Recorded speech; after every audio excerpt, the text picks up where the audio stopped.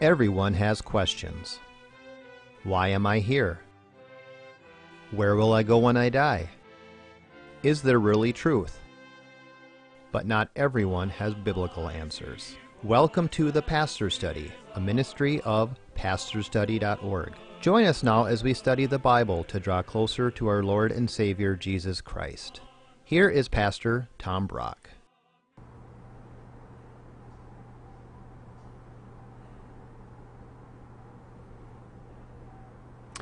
Welcome to the Pastor's Study. The most powerful painting I've ever seen is in Rome on the big front wall of the Sistine Chapel. It's a huge painting painted by Michelangelo in the 1500s. It's called The Last Judgment. Jesus is coming down in the clouds to end the world. All the dead are raised. The saved are being pulled up into heaven. The lost are being pulled down into hell. And in the middle of the picture is this. I'm going to show you this here. Is this man who discovers that he is lost. And look at the look on his face. I keep this picture on my wall because this is to remind myself why I'm in the Christian ministry. I don't want people to think they were Christians and then discover, oh no. So let's do this today. We're going to just study 3 verses, Matthew chapter 7. These are 3 of the most sobering verses in the Bible. These verses keep me on my toes. Would you take out Matthew chapter 7 and let's do this. While I'm preaching this, I want you to ask yourself this question. Am I a real Christian or am I a false Christian? Let's pray first. Father, we don't want to look like that on Judgment Day, and we would pray that there are probably people seeing this show who are afraid they're not Christians, and they truly are, and there are probably people watching this show who think they are Christians, and they're not. God, I ask you by your Holy Spirit that you'd speak to each of us and deal with our hearts. In Jesus' name, amen. Matthew chapter 7, starting at verse 21. Jesus said, "Not everyone who says to me, 'Lord, Lord,' will enter the kingdom of heaven." First lesson today, lip service will not save you. Just saying, Jesus is my Lord, Lord, will not save you. A lot of people believe in their head that Jesus died on the cross and rose from the dead. Well, the devil believes that. Just having head knowledge, just having lip service doesn't save anybody. Okay, so what does save people? Look at the answer in Matthew 7, verse 21. "But he who does the will of my Father who is in heaven will enter." So how do people enter heaven? What does save? Doing God's will. Doing God's will saves. Now, do we have a problem with that? Because if you know other verses in the Bible teach we're saved by God's grace alone, not by what I do, not by my good works. We're saved by grace, not works. So why does Jesus say this? Well, try to follow this. I'll do my best. The Bible does teach 2 things that look contradictory, but they're not. The Bible does teach, number 1, we will be judged by our works on Judgment Day. And the Bible also teaches we're not saved by our works, we're saved by the grace of God alone. All right, so how do those 2 go together? Follow this, please. We are saved by the grace of God alone, apart from our good works. Hallelujah. The only thing that gets us sinners into heaven is that Christ died for our sins and rose from the dead. We're saved by grace 100% alone. True. But when God saves you by His grace, He gives you the Holy Spirit, and He does start to clean up your life. You won't be perfect. We don't talk perfection, but we do talk direction. The direction of your life changes once you get saved. And if there's been no change of direction in your life, you haven't been saved by grace alone. I heard a pastor say, we are saved by grace alone, but grace never is alone. It always changes a human heart. For example, let's say you've been a Christian for 30 years and you still give God almost no money. There's been no change of direction. Are you saved? I think that's a fair question. I remember this family came up and, Pastor Brock, let me tell you why we're going to this church now. In our other Lutheran church, there's a lesbian couple.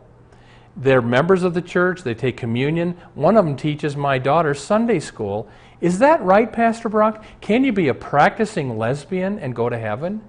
And I quoted 1 Corinthians chapter 6. The Apostle Paul, who was the champion of the teaching we're saved by grace, also wrote 1 Corinthians 6, 9 through 11. Do not be deceived. Do you not know the unrighteous will not inherit the kingdom of God? Neither fornicators, idolaters, adulterers, homosexuals, none of those will go into heaven.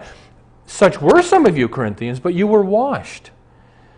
The point being, you can think you were saved, but if you continue to live in impenitent sin and never turn from your sin, you're going to look like this on Judgment Day. Now, before we leave this verse 21 says you must do God's will to go to heaven. Well, what about the days I don't do God's will and I sin? Well, then part of doing God's will is that you repent. That too is part of God's will, to get forgiven. Here's one scholar, Lenski, said, the will of the Father in verse 21 of Matthew 7 includes repentance and faith. Not the perfection of sinlessness, which we don't get till heaven, but the righteousness of the forgiveness of sins and thus the power to do good works that truly please God. In other words, part of doing God's will that Jesus talks about there is when you blow it, you repent and you receive His forgiveness. Hallelujah. That's part of God's will. Look at verse 22. Jesus said, many will say to me on that day. That day. Next lesson. The day of judgment is coming. There's something called Judgment Day. You would never dream Judgment Day is coming by watching television. Most Christians live like Judgment Day isn't coming. I remember an old lady of the church saying once, when I was a little girl, the pastor would say, before you go into that movie theater, before you pick up that magazine, ask yourself, do I want Jesus to find me here if the second coming happens? When's the last time you heard a sermon like that? We need preaching like that. Judgment Day is coming. And look at the rest of verse 22. Many will say to me on that day, Lord, Lord, did we not prophesy in your name, and in your name cast out demons, and in your name perform many miracles? And he says, many will say to me. Here's the next lesson. There are many false Christians. Many. Somebody sent me an article this week from the very liberal Huffington Post. There's a liberal Episcopal priest who writes for the Huffington Post. She had an evil article, basically 10 reasons the church needs to endorse homosexuality. Evil article. She took every Bible verse and turned it upside down. And then you look at her bio at the bottom. She's a member of Planned Parenthood, the biggest abortion mill in the country. Listen, when you've got priests and pastors and bishops saying there is no hell, God is love, everybody goes to heaven, gay is okay, abortion is okay, Jesus said many will be led astray. Verse 22. Many will say to me, Lord, Lord. To me means Jesus controls the gate. It's not St. Peter, it's not Buddha, it's not Mohammed. The person who controls the gate of heaven is Jesus. And then look at the rest of verse 22. Did not we cast out demons and do these miracles in your name? Here's the next lesson. You can do Christ's work and still be lost. These people are casting out demons and they go to hell. They were doing miracles in Christ's name and they're lost. I've been a pastor 35 years. Does that mean for sure I'm going to heaven? Listen to what Paul the Apostle said about himself in 1 Corinthians 9. I buffet my body, I make it my slave, lest possibly after I have preached to others, I myself should be disqualified. Paul did not rest on his laurels. He knew there was a fight to be fought to be saved by the grace of God. And one more lesson before we leave verse 22. God can use pagans to do His work. These were unbelievers who were casting demons out and doing powerful works in the name of Christ. Remember Caiaphas, the high priest in the Bible? He didn't believe in Christ, but he still prophesied, this man will die for the sins of the nation. Judas was one of the 12 apostles, And presumably, when the apostles did miracles at the beginning, he was probably doing them too. So just because people do a miracle doesn't mean they're from God. Unbelievers can do miracles. So, for instance, let's say you discover that your priest or your pastor that baptized you turned out to be a child molester. He's a false pastor. Well, does that mean I should get rebaptized by a real pastor? And early on in church history, the church said no, because the validity of the sacrament, baptism, does not depend upon the character of the pastor. It depends upon the promise of God's word. In other words, even God uses unbelievers, pagans, to do his work, and it's still God's work. So you don't need to get rebaptized. Then look at verse 23. And I will declare to them, I never knew you. Now, look at that verse and answer this question. What is the key to salvation? What saves you according to that verse? Depart from me, I never knew you. The key to salvation is knowing Christ. Do you know Christ? It's not whether you've done miracles in his name, not whether you can heal people. Do you know Christ? I mean, I remember there was a man who was in church every Sunday. He was an usher, and one day his older daughter said to me, in my whole life, I have never once heard my dad pray. Not at the dinner table. My dad just doesn't pray at all. And I ministered to this guy. I don't know if I ever quite reached him, but you know, you can do all kinds of great stuff in Christ's name, but if you don't know him, you won't be saved.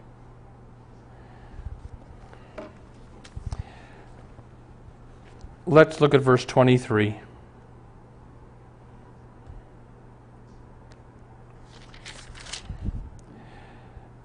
But he who does the will of my Father, verse 23, I will declare to them, those that didn't know him, I never knew you. Depart from me, you who practice lawlessness. Let's talk about those three words, depart from me, in verse 23. The words depart from me simply mean hell exists.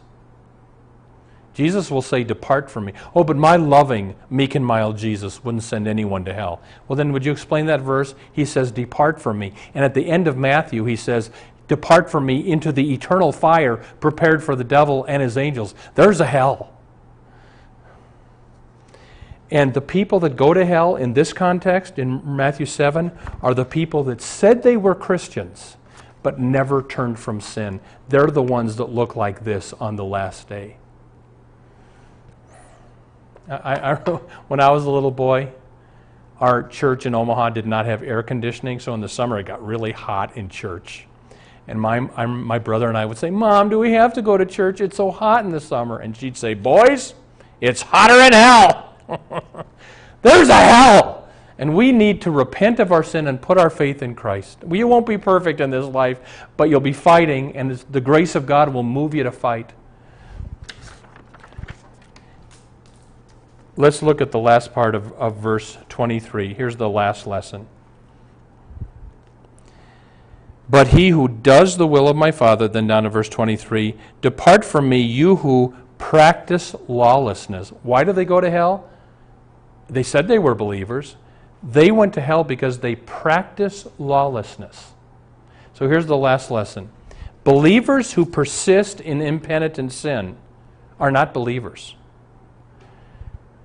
There have been fake believers in the church since the beginning. Judas, and then Simon the magician. And just because you're in a church, if you don't repent of lawlessness, you're not saved. Again, you discover to your horror on Judgment Day, I guess I wasn't a Christian. You have to turn from lawlessness, is what Jesus said. I've used this before, let me say it again. A man is walking down the street. He slips and he falls in a mud puddle. He gets up, brushes himself off. He keeps walking. Later he falls in another mud puddle. He gets up, brushes himself off. He moves on. That's a Christian. We all sin, but we repent when we sin. But here's man number 2. He walks down the street, slips and falls in a mud puddle. He pitches his tent in the mud puddle. He lives in the mud puddle the rest of his life. He can say he's a Christian, but he's going to discover this on the last day. I mean, when a couple would come to me to get married, it was hard to bring up, but I did it. Well, are you sleeping together? Well, yes, we are. I would bring out 1 Corinthians 6. Fornicators don't go to heaven. This is not a little sin. You cannot live in impenitent sin and be saved. If that lesbian couple, if they were, if came to me, I would say, you know, the Bible says that's a sin to have sex with your same sex, and you're living in it. You're not repenting, you're not fighting, you're living it. In fact, you're defending it. 1 Corinthians 6 says you won't be saved. I mean, I had a young man that I was counseling, Christian young man, fights homosexuality, and, you know, he's not perfect, but he fights. And when he blows it in whatever area, he gets forgiven, and he gets back up, and he gets back in the ring. He's fighting. That's a Christian. But the person that's pitched their tent in the mud puddle and living in it, even if they say they're a Christian, again, they're going to look like this on Judgment Day. Depart from me, I never knew you. Why? Because you're a worker of lawlessness. You never repent. We're saved by grace alone, yes. It's not by what we do. But once you're saved by grace, you repent when you sin. Those, to me, Matthew chapter 7, verses 21 to 23, are three of the most sobering verses in the New Testament. May the Lord give us grace to abide by them. Amen. Welcome to the portion of the Pastor's Study where we now ask Pastor Brock to share with us not only his knowledge of Scripture, but his insights to answer questions we have regarding the Bible, our Lord, and our everyday walk with Him. Pastor Brock, how do you know if you have real faith or just lip service faith? Mm-hmm. Yeah, I mean, somebody says, I'm going to heaven because I believe Jesus died on the cross and rose from the dead. And we have to say to that, so does the devil. The devil believes about God, but he doesn't believe in God. He doesn't believe in Christ. Believing in Christ is not just believing He did this and that. It's then trusting your life into His hands. And again, we don't do that perfectly. There are days I doubt Him more than I trust Him, but He's the one who's given me this faith by which we're saved. So, yeah, that's a... Okay, so what does it mean when exactly to know Jesus? Yeah. To me, I mean, do I hear from heaven? Does He talk to me? No, He doesn't. But the way He talks to me is when I read the Bible. So He does talk to me. And I talk to Him. I pray. And Jackie, I can't imagine someone really knowing God who never talks to Him. I mean, the way I know you is you talk to me, I talk to you. I think one way you know that you know Christ, do you talk to Him? Do you pray to Him? Do you trust Him? I think that's a key, is prayer. Pastor Brock, I hear people say, though, well, there's God the Father and there's God the Son. And then there's God the Holy Spirit. Right. So how do you distinguish? Who do we talk to? The norm in the Bible is you talk to God the Father, and then you close your prayer in Jesus' name. That's the norm. But there's also, in the New Testament, prayers that are made directly to Christ. In fact, I think the last words of the Bible in Revelation are, "Come, Lord Jesus." So it's fine to pray to God the Son, Jesus. It's fine to pray to God the Holy Spirit. The norm is you pray to God the Father, and then you say, "In Jesus' name." And in Jesus' name means, God, answer this not because I deserve it, but because of Jesus, because of His righteousness. Please answer this prayer. Okay, we've talked there's a heaven and there's a hell, right? Some churches teach that hell is not eternal, though. Yes. Jehovah's Witnesses and Seventh-day Adventists and liberal Christians teach that, liberal Christians teach everybody goes to heaven, there's not a hell. But Jehovah's Witnesses, which is a cult, and Seventh-day Adventists teach what's called annihilationism. That if you don't believe in Christ when you die, you're just wiped out. The reason that doesn't work is because verses in the Bible talk about eternal punishment. Luke 15, the rich man that goes to hell, he's not wiped out, he's in hell begging to get out. So there are too many verses that talk about hell being eternal punishment that you can't hold to annihilationism. And a person can't get out of hell, can they? That's the horror. When you're in heaven for eternity, hallelujah. In hell, you never get out. Okay, Pastor Brock, what does the Bible mean when it says we're redeemed by the blood? Good. Let me give you an example. We're redeemed means a price has been paid to set us free. And redeemed comes from the Roman slave terminology. Paul was a Roman, and some now and then a man would come and pay the price for a slave and set him free, make him a free man. And that's what redemption is. Jesus pays our price to set us free. And we're redeemed by his blood. That simply means his death, his sacrificial death. If I can give you an illustration though, Jackie, this happened years ago, and it happened last week. I'm at a garage sale, and here's a piece of pottery. I think I made this piece of pottery about 30 years ago because of the style I remember. And they had $1 on it. And I went up to the lady at the garage sale and I said, I made that. Probably, I made this about 30 years ago. And I was going to give her the $1 and buy it back, but she just gave it to me. But you know what I did? Had I paid that $1, had I paid that $1, I would have redeemed my bowl. Because here's what it means. To redeem a person is to pay a price to get them back. We used to belong to God. We got lost in sin. Jesus comes, pays the price to get us back to God. And he did it through his blood, through his death, his paying for our sins. So that's what redemption through the blood means. Okay, but Pastor Brock, people fall back in that. Do they have to be redeemed again then? After they sin? I think when you come to Christ, you don't lose it and get it, lose it and get it, lose it and get it. Once you're saved, he comes into your life, the Holy Spirit comes into your life, and you don't have to pray. Some people pray, Jesus, come into my heart and save me. They do it 30 times. You need to do that once. He says, I will never leave you nor forsake you. But you do need to repent in prayer, but you don't need to ask him in all these times because he never leaves you. Okay, he never leaves us, but we still sin even after we say we know him and we know we've done wrong. We do, and that's why we need to confess our sins regularly to the Lord. Can you give us an example of how God uses unbelievers to do his work? Yeah. In Matthew 7, these people say, Lord, we cast out demons, we did miracles in your name, and they end up being damned nevertheless. And, Jackie, I can think of Muslim extremists that are killing people. Now, we don't want to say that's the work of God, but I think in the Old Testament, when the Jews would go after idols, God would bring in the Assyrians to punish them. I think America is turning its back on God, and now we're having the Muslims be a problem, so we have to go fight wars. When you turn your back on God, God can raise up unbelievers to do his work of turning us around. I hope it works. I don't see America turning, but yeah. But Muslims never believed in God in the first place. They don't believe in the Christian God. That's true. Okay. But God can use Satan worshipers to do his will. I mean, God can use. I mean, if an atheist gives money to help the poor, that he's doing God's work, whether he knows it or not. Okay. Yeah.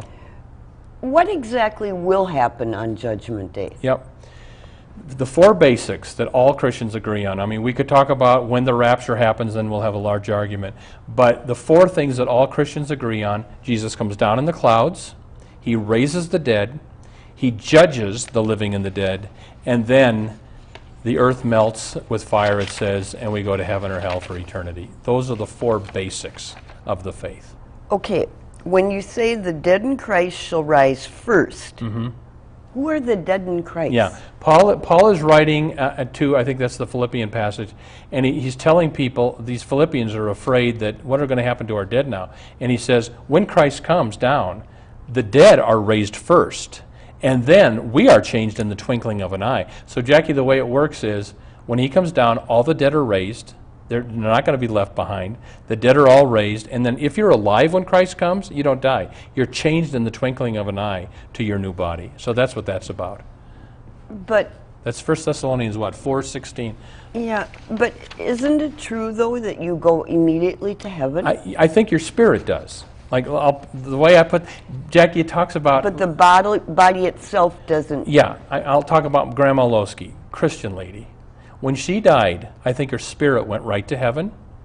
But like us, she's waiting for the last day to get her perfect new resurrection body. I don't think the Christians in heaven yet have their perfect new bodies. And because the Bible does teach you'll immediately go to be with the Lord and you'll be raised imperishable on the last day. It teaches both. So that's the way I would put that together. I think that's a hard concept, though, for people because, you know, it's not black or white, and you're putting a gray area. To and there are so there are important. Christians that are Christian people that believe in soul sleep. In fact, Luther believed in soul sleep, that when you die, you go to sleep, and then you're not raised till Judgment Day, but you think it's immediate because you've been gone, you know. But most Christians don't see soul sleep, and I don't either, because Paul says to depart and be with Christ is far better. Jesus says to the thief on the cross, today you'll be with me in paradise. So, okay, this last question I have for you is about two verses that I'd like you to explain how they fit together. One is Matthew 7:21. Okay. That's the verse we just studied, okay, which says, not everyone who says to me, Lord, Lord, will enter the kingdom, but he who does the will of my Father. Okay, then in Ephesians 2:8 and 9, it says... It says, we are saved by grace alone, and we are saved for by God, here's the exact quote, I shouldn't, for by God's grace you have been saved through faith. This is not your own doing, it's a gift of God, not because of your works, lest any man should boast. So again, basically, you have to do God's will to be saved. But we're not saved by our doing God's will, we're saved by grace. The answer is we are saved by grace, but grace changes your life. You won't ever earn your salvation, but it shows whether you were saved by grace. How do you know if it's will or faith, I guess? What do you mean now? Well, I mean, like, when people say the will of God. You do the will of God, yeah. Yeah. The will of God, isn't that what we have when we have faith in God? Yes. And, you know, the will of God, Jesus said, you know, you have to do the will of God to be saved. Part of the will of God, hallelujah, is when you sin, you repent. So the forgiveness of sins is a big part of the will of God. We want to thank you for being with us this week. We pray that God would be with you, granting you his richest blessings until we're together again next time. Thank you for watching The Pastor Study. You can watch more of our programs at pastorstudy.org. We are on the air preaching the gospel of Christ because of our generous support of you, our viewers. Would you consider supporting our ministry? You may do so at pastorstudy.org or write The Pastor Study, P.O. Box 41294, Minneapolis, Minnesota 55441. May the blessing of our one triune God, Father, Son, and Holy Spirit be with you today and always.